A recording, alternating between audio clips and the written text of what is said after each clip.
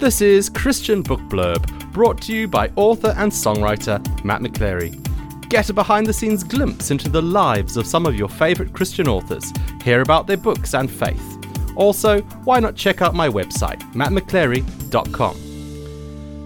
Well, hello and welcome to Christian Book Blurb, the podcast that aims to encourage you and to help you grow in your discipleship as we explore relevant, inspiring and often hard-hitting themes and messages as we meet some amazing Christian authors and learn about their books, their lives and their faith on this twice-monthly podcast.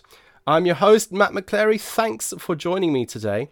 And on today's show, I'm going to be chatting to Hugh Osgood about his new book, Is Kindness Killing the Church? So, without further ado, let's welcome Hugh. Hello, Hugh. Hi, Matt. It's good to be able to join you. Thank you for joining us on the podcast today. It's really good to have you on with us. Now, it's an intriguing title. Is kindness killing the church? What do you mean by this title? It's an interesting one.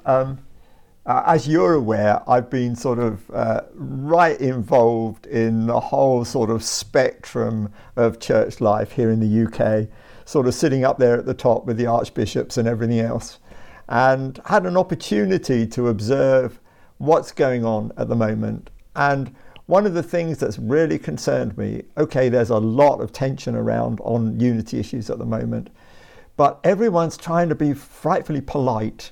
We want to disagree agreeably. And one of my concerns about that is that sometimes that's just a polite way of shutting down the conversation. For me, it's the kind of polite kindness that would say, well, look, we disagree on this, but, rather than cause any offense, I'll just back off. I'll go off and join my little enclave, you have your little enclave, and that's the way that we'll be. And I look at the early church and I think, goodness me, if that was the way they were thinking in the first century, we'd never have had the Council of Jerusalem. The church in Antioch would have said, we'll go our way, we'll do our thing, we're the Gentile church, and Jerusalem can do its own stuff. But they were prepared actually to sit down and to do the difficult engagement. And I just think that and a whole load of other things indicate to me that the first century church had understood something about unity that was robust, that they were committed to it. Of course they were committed to truth, but they wanted to make sure as well that they didn't lose that grip on each other. And I think that's something that we've got to be careful of. Otherwise we're going to end up with, I don't mind a diverse church, that's not a problem at all. In fact, I think the church should be really diverse, because if you look at creation, God does diversity. And I think the church should be fantastically diverse. But at the same time, I think that when it hasn't got a sense of commonality, I don't mind there being little fragments, little sections and all the rest, but there should be some sense of somehow in all of this we are together. Now, I don't think that's talking about an organizational unity. And I do think that what we have, I'm very much challenged by Ephesians 4, where in the first part of the chapter it talks about maintaining the unity of the Spirit in the bond of peace. So we have a unity that's being given to us. But then later on in the same chapter, it talks about, going for the unity of the faith so that we're no longer children tossed to and fro. And that seems to be like something that we should be aiming towards. And speaking the truth in love is something that's in that same passage. And it all talks about each part contributing. So all of these things fascinate me. And it makes me feel that if we've got a sense that, we've got an underlying unity to maintain, and then we've got something that we can aspire to. And I think the church aspiring to deal with difficult issues. I mean, human sexuality is one that's around at the moment. Difficult issue. I think we owe it to society to thrash that issue out as thoroughly as possible, and to acknowledge that we don't initially agree on much at all on this, but we need to keep talking, because in the end, if we're going to be salt in the earth, we've got to be producing saltiness rather than saltlessness. So I think this is partly why we need to keep engaging on some of these tough things. That's great. Thank you for defining that. That's really good. And of course, we're talking a lot about unity. Why? Why is unity so important? Why, as a Christian, should I be concerned about my unity with other Christians, or indeed the unity of the church? Well, you know, when you give your life to Jesus and you're born again and you pass from death to life, one of the things that it says in 1 John is that we know that we pass from death to life, in that we love our brothers and sisters. And so you're brought into a family. We've got one Father, we've got one Spirit, we've got one Saviour. And so just as there's a unity in the Godhead, there should be a unity in the church. But, you know, it's family. So there's differences within family. There are issues that come up. But it is that sense of family. And when we stop being family and sort of shut off different bits and pieces of it because it doesn't quite fit us, then we're losing something of the wideness. I think the early church was really good. I mean, Paul actually talked about appreciating with all the saints what is the height, depth, breadth and length of God's love.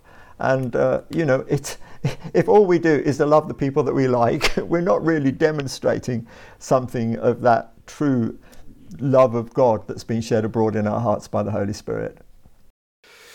You certainly have a voice in terms of church unity. You've been involved in it for a long while. Can you just give our listeners a bit of history, a bit of background to your involvement in sort of church unity things? Oh, goodness me. How did I get where I got to? I don't know, really. Oh, goodness. Well, look, I've been in ministry a long time, 50 plus years now. When I started, I just had a kind of mixed background. I mean, my grandparents were Salvation Army officers. I ended up being in an Anglican church. I offered for the Anglican ministry. They told me I was too young and inexperienced. They were absolutely right. And so then I just got, you know, my experience of preaching was on Methodist circuits in Cornwall, and you know, I married a Baptist. So I've got a kind of breadth myself, but, you know, really strong sense that it's the life of Christ in us, that's the hope of glory that we've got to see. So I really want to see the church re-energized. I think when I look across the church and look at church history, and I think, my goodness, each of these denominations were birthed at a moment when God was doing something incredible with them. And if they could just get back some of that sense of God purpose, that would be incredible, and we'd see that kind of diversity. So, you know, I've been on this journey a long time. I've been in different areas. I've worked on different areas of unity. I mean, my doctorate was actually involved in bringing African Pentecostalism into British evangelicalism. I then found myself actually on behalf of British evangelicalism trying to speak into the wider Christian world, and discovering that was a challenge. But yeah, it's been that kind of journey. So multi-denominational, multi-generational, multinational, I've sort of been right across the board. And you know, I do find I get into some privileged positions. You know, I end up sort of sitting with bishops and archbishops, and but I still love just being out in the ordinary places and doing that. That's where, you know, preaching in small congregations is great. So having such sort of a wide overview, when in your book you sort of start to address certain church types, as it were, you know what you're talking about because you've experienced all these different types. Absolutely. And I decided that I would write this as if I was writing into a local situation rather than into a national or international situation. And it wasn't too difficult. I mean, I looked at what I thought were, these days, you know, we can talk about styles of church rather than denominations, because I gave the book to an Anglican friend. He said, we've got all of those styles within the Anglican world. And it's true. So it's not about denominationalism, it's about different styles, different emphases. And I wanted to address those. And I could see Funny enough, I asked an American friend, I said, would this work in the States? He said, yeah, we've got that kind of pattern as well. So it was trying to get that sense, and to actually trying to say to these churches, you've got something valuable that you bring into the mix that we need. God raised you up for a purpose. So we need the diversity, but we need it to be based on our God-given callings rather than what we might have slipped into over the centuries. So let's look at the structure of your book then. Is Kindness Killing the Church? It's written in quite a stylistic way, isn't it? Yeah, it was interesting. Can you explain that to us, how it's kind of knits together and what the different sections lead on to and all that? Yeah, well, it was quite fun actually to do. I think that I was quite clear that I could easily identify 7 stereotypical churches and work on that, and to say something positive and constructive in each situation and bring out that sense of diversity. I wanted to do that because I do think that in the past, some ideas of unity have been too much about uniformity and coming under some kind of single hierarchical structure. I'm just not into that at all. And I don't think it was there in the first century church. I don't think Jerusalem ruled the roost. I just think that, God raised up churches and they learnt to relate to each other. So I was coming from that. So I wanted that kind of diversity there. And then, of course, it wasn't too difficult to realize that, if I couldn't use the fact that there were 7 churches in Revelation, somewhere along the line I'd miss it. But one of the things I realized was that it would have been quite crass to simply say, oh, this style of church equals Laodicea, this style of church equals, Ephesus, this style of church equals Thyatira. I just realized that wasn't going to work. And the other thing I didn't want was it to be a negative book. I really felt that what we need at the moment in all the unity discussions is the kind of handful of flour that takes the death out the pot, if I can use the 2 Kings 4 illustration with Elisha and the sons of the prophets. And I wanted that sense of positivity to come across, that this was something that was like a positive word to these churches. So I had to do something which I was quite excited about, which was assuming that the leaders of the 7 churches in Revelation, having received a prescription from Jesus, would actually have applied it and come out the other side of it. So instead of just, saying, oh yes, we're all down the same hole going through problems, it was like saying, actually, we came out of this, we applied the prescription Jesus gave us. So that was one of the things I wanted to do. And also I wanted to, as it were, use a corporate voice from those imagined 7 leaders in Revelation, so that, as it were, we were asking them as a bunch of leaders to say, what would you want to say to us? And I felt that what I was doing was, it sounds crazy, but I was like saying to them, this is where we're at, what would you want to say? Now I realized it was all coming out of my own understanding, but it did give me a framework. The other thing I wanted to do was to really use first century church history to bring out that robustness of unity. So, I wanted to start right back when Jesus chose the 12 and to talk about what was happening there, and then to move on and look at what happened, at the Pentecost, and then move on and look at, each stage of church development. So in some ways, ending up at the end of the first century with the 7 churches in the Aegean region that, 5 of them had got flickering lights and needed something to happen, was a way of saying, look, hey guys, this is the way things pan out. We start with a level of life that we need to maintain. And at times God will bring a mid-course correction, which he did to those 7 churches, to bring us back on track. And so we've got the narrative of Acts that's running through the book.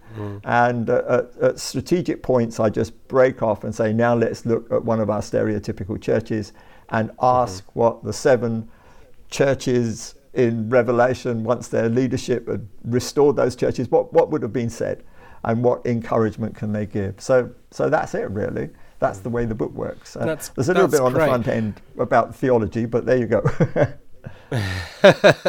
That's really good. And having received a copy of the book, thank you very much. That I must say the stories of Acts. When I say retell, I don't want my listeners to get the wrong idea, because you're not doing like a historical fiction bit. What I think you do really well is you just really contextualize what's going on, and who's with who, and who's doing what and going where, and who's left who behind, and why that matters because they're related to someone else over here. And you just really contextualize those stories to and really helps, especially for myself, it really helped me to start to understand, yes, okay, that's why this decision was made, or that's why that was really difficult. So that's really good. Is kindness, this kindness you've described, is that the biggest hindrance to unity, or is there something else? It points to what is the real hindrance. I mean, the real hindrance is a lack of engagement. Really, that is it. I mean, it means that the unity that we end up with can be very superficial. And to be honest, I don't think it's going to cut it. If we ended up with a superficial unity, even if we ended up with a monolithic church where we were all sitting under kind of one governance structure, all coming out with exactly the same statements, a bit like a monotone, I don't think it would help the world at all. I think, despite the fact that the world often tells the church the reason we don't believe is because you're all so different from each other, I think that's rubbish. I think, there's a lot of supermarkets, but it doesn't stop people shopping. so different churches. So what's the deal? But I do think that what we do need is we need the kind of unity that enables us to work on issues, even really difficult issues, and actually realize that we're meant to be the salt for society, rather than society being salt for the church. And I think that in some ways what we're doing at the moment is allowing the church to take the world's flavour, rather than actually realising we're meant to be providing some flavour and preservation and all the other aspects of salt into the world. So I think kindness was my way of politely saying, come on guys, look, robust engagement is what we need. We need to stick at it. And if we disagree, don't just walk away from each other saying we've agreed to disagree. Let's agree to agree and disagree on disagreeing, and stick at it and say, look, for the good of society, to be salt in the earth, let's make sure that we come up with the right answers. And I think, this to me makes sense. I mean, I've got a medical background, so I'm used to sort of evidence-based decision making. And yet I think one of the things that we're lacking in some of our social decisions at the moment is evidence-based. And I think that here's something that the church could do. The other thing I think is that we back away from the big questions.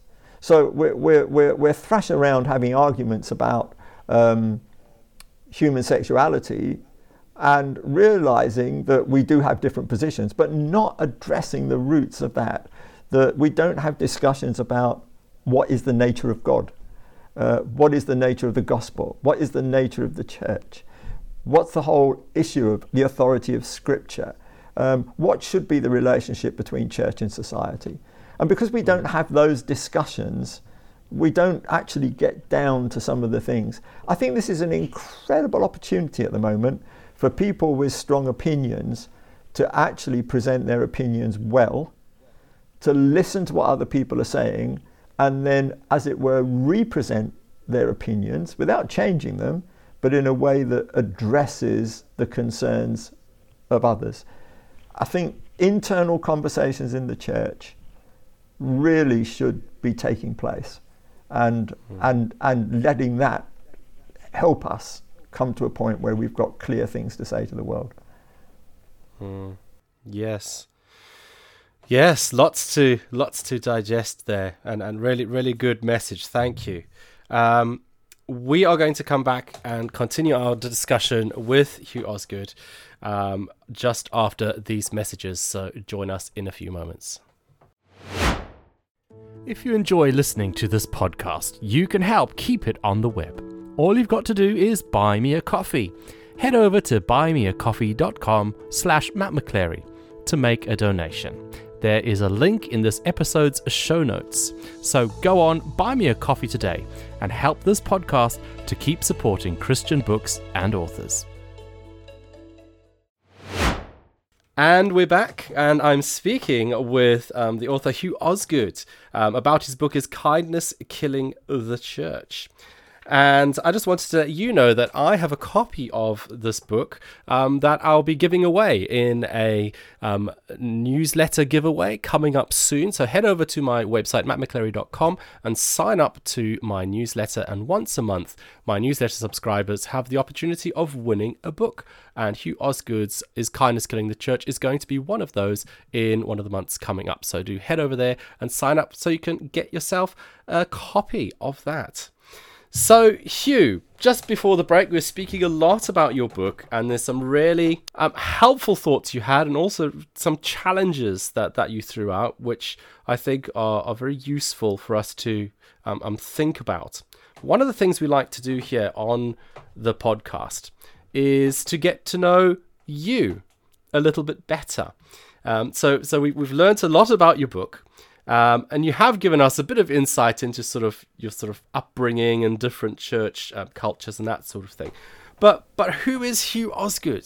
Whereabouts do you live? Do you have any hobbies? Have you got time for hobbies? Is writing books the only thing you do, or is there lots of other stuff going on? What can you share with us? Oh, wow. Well, what do you want to know? I live in South London. I was born in West London. Grew up in Brighton and Hove, went to school there, came back to university in London, and had a really strong call into ministry. When I was originally at university to do medicine and dentistry, I'd got my heart set on being a maxillofacial surgeon, and and then I had this really strong call from God to be in the ministry. And as I said earlier, I contacted the Anglican Church and said, here am I, send me. They said, no, you're too young, you're too inexperienced. Then their advice was finish the dentistry and contact us again. And I did that. I finished my dental degree, and then amazingly, I landed some really amazing jobs in maxillofacial departments. So I really felt that God was saying to me, okay, you gave up the medicine, but before you go and do what I'm really calling you to do, I'm going to give you an opportunity to see what you wanted to do. So that was a real privilege, and I was on the front end of some really experimental stuff then back in the 70s, which was just incredible. So in some ways, God gave me my heart's desire there. But I was praying and saying, Lord, I know you spoke to me and said that I needed to give back into the system because I'd had, in those days, so much training at government expense, which is not like it is now.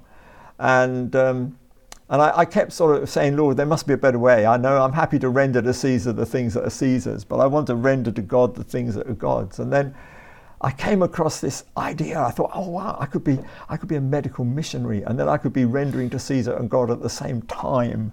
And by this time, I'd managed to establish a relationship with a nurse who was actually the sister on the intensive care unit where I was working in the hospital, and we were accepted to go out to Africa as missionaries, and we were so excited, and our churches were getting behind us. And then the project that we were going to lost its funding, and so we were put on hold. And I was so confused. I thought, come on, Lord, what do you want me to do? And that was a tough moment, really. And we were just about to get married and go out to Africa. We thought we got it all organized. And what happened in the end was that I had a real challenge that came across in a book that was written by a well-known missionary statesman who said, don't think you can do something overseas that you haven't done at home first. And I thought I was going to church plant overseas. I'd got this vision of being a sort of missionary, doing these things, planting churches and all the rest of it. And I soon realized that I got the wrong end of the stick. This was a sort of colonial approach to mission, which was obviously rubbish. And the best I could do was actually to realize that immersing yourself in someone else's culture and learning from them is good. But, where was I going to get church planting experience in the UK in the early 70s? Well, it so happened that this was right on the front end of the house church movement. And so we started a church in our home that grew and just grew and grew. And at the same time, I was doing a lot of student ministry, found myself getting more and more involved in interchurch missions. So worked with Luis Palau, and then I did a lot of the organisation for Billy Graham's last mission in this country in '89. And so, I was getting more and more involved in that. The Missionary Society did get back and said, when are you coming out to Africa? And at this point, it was a case of, someone had given me this prophetic word, which was really bizarre. They said, I don't think God wants you to go to Africa. He'll send Africa to you. And I didn't realize that suddenly the African diaspora was going to be knocking on my door, as it did, saying, hey, come on, help us be culturally relevant in the UK. So there you go. That's me. That's a lot of who I am and what I do, and I hope that helps. Great. Yeah. Wonderful. Do you have time amongst all the stuff that you still do to relax? Oh, definitely. Yeah, my wife and I, we love walking. Basically, every Monday I take the day off. We do a long walk. Sometimes we're leading it as a community walk, or she is. I just go along and sort of be tail end Charlie, making sure everyone keeps up. But yeah, I love doing that. I used to play the piano a lot when I was in my teens, and then went for a long time when I didn't. And so, I do play still.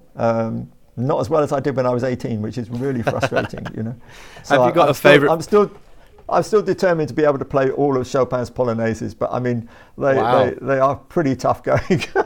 Yeah. I don't think he'd recognise some of them when I attempt them. Have you got any favourite foods? Favourite foods? Yeah, I do like curry. I do, which is just as well in some of the places I go to, India and Pakistan and so on. But I'm not a great foodie. And I think we have a love of pickles between us. I think we both like terrible. A pickle. My wife says, "What's wrong with you? Why do you use all the relishes?" I say, I have very weak taste buds, so I need strong flavours. That's my excuse. Oh, that's excellent. Have you got anything coming up soon in terms of books?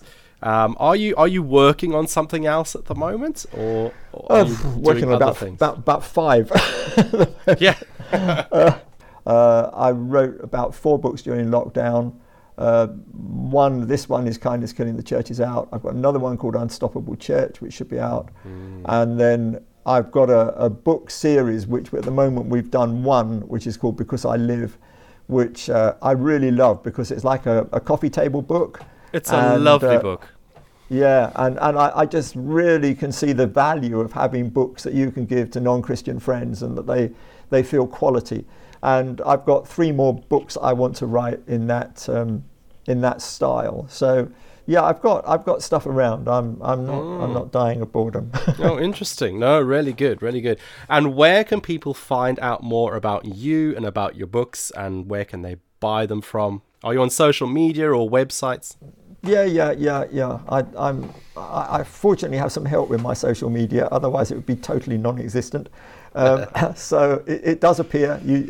I think this is me on Instagram. I'm on Instagram, and I tweet occasionally, and I'm on Facebook.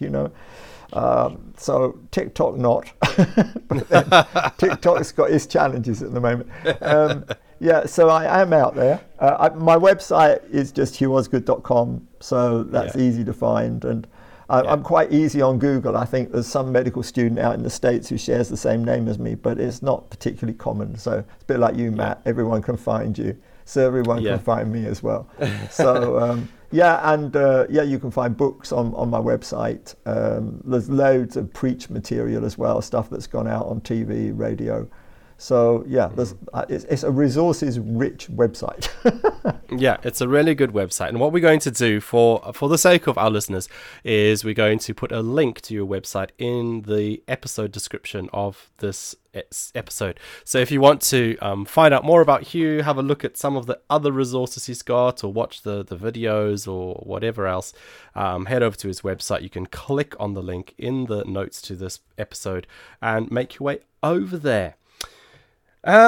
Well, Hugh, we have sadly run out of time. We've come to the end of our podcast. It's been fascinating chatting with you about church unity and hearing more about you and your life. Thank you so much for joining us today.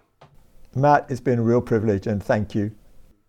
And thank you to the listener as well. Thank you for listening to this episode, and I hope that it has been a blessing to you and has encouraged you and maybe challenged you as well, especially in the areas of church unity. Just before you go, I wanted to remind you that this our show has a Facebook group. So if you head over to Facebook, have a search for Fans of Christian Book Blurb. You can join us on there, and we have some discussions going on. You can ask some questions to future guests. We can discuss the topics. So, for example, church unity, we can get a discussion going on there about what church unity looks like for you, or some of the challenges you might be facing that are particular in your context, and that sort of thing. So head over to our Facebook group, Fans of Christian Book Blurb, and join in there. Don't forget, we come out every 2 weeks or so. We have 2 shows a month, so there will be a new episode of the Christian Book Blurb podcast coming your way very soon, and we hope to see you there. Thank you, and goodbye. Thanks for listening to Christian Book Blurb with your host, Matt McClary.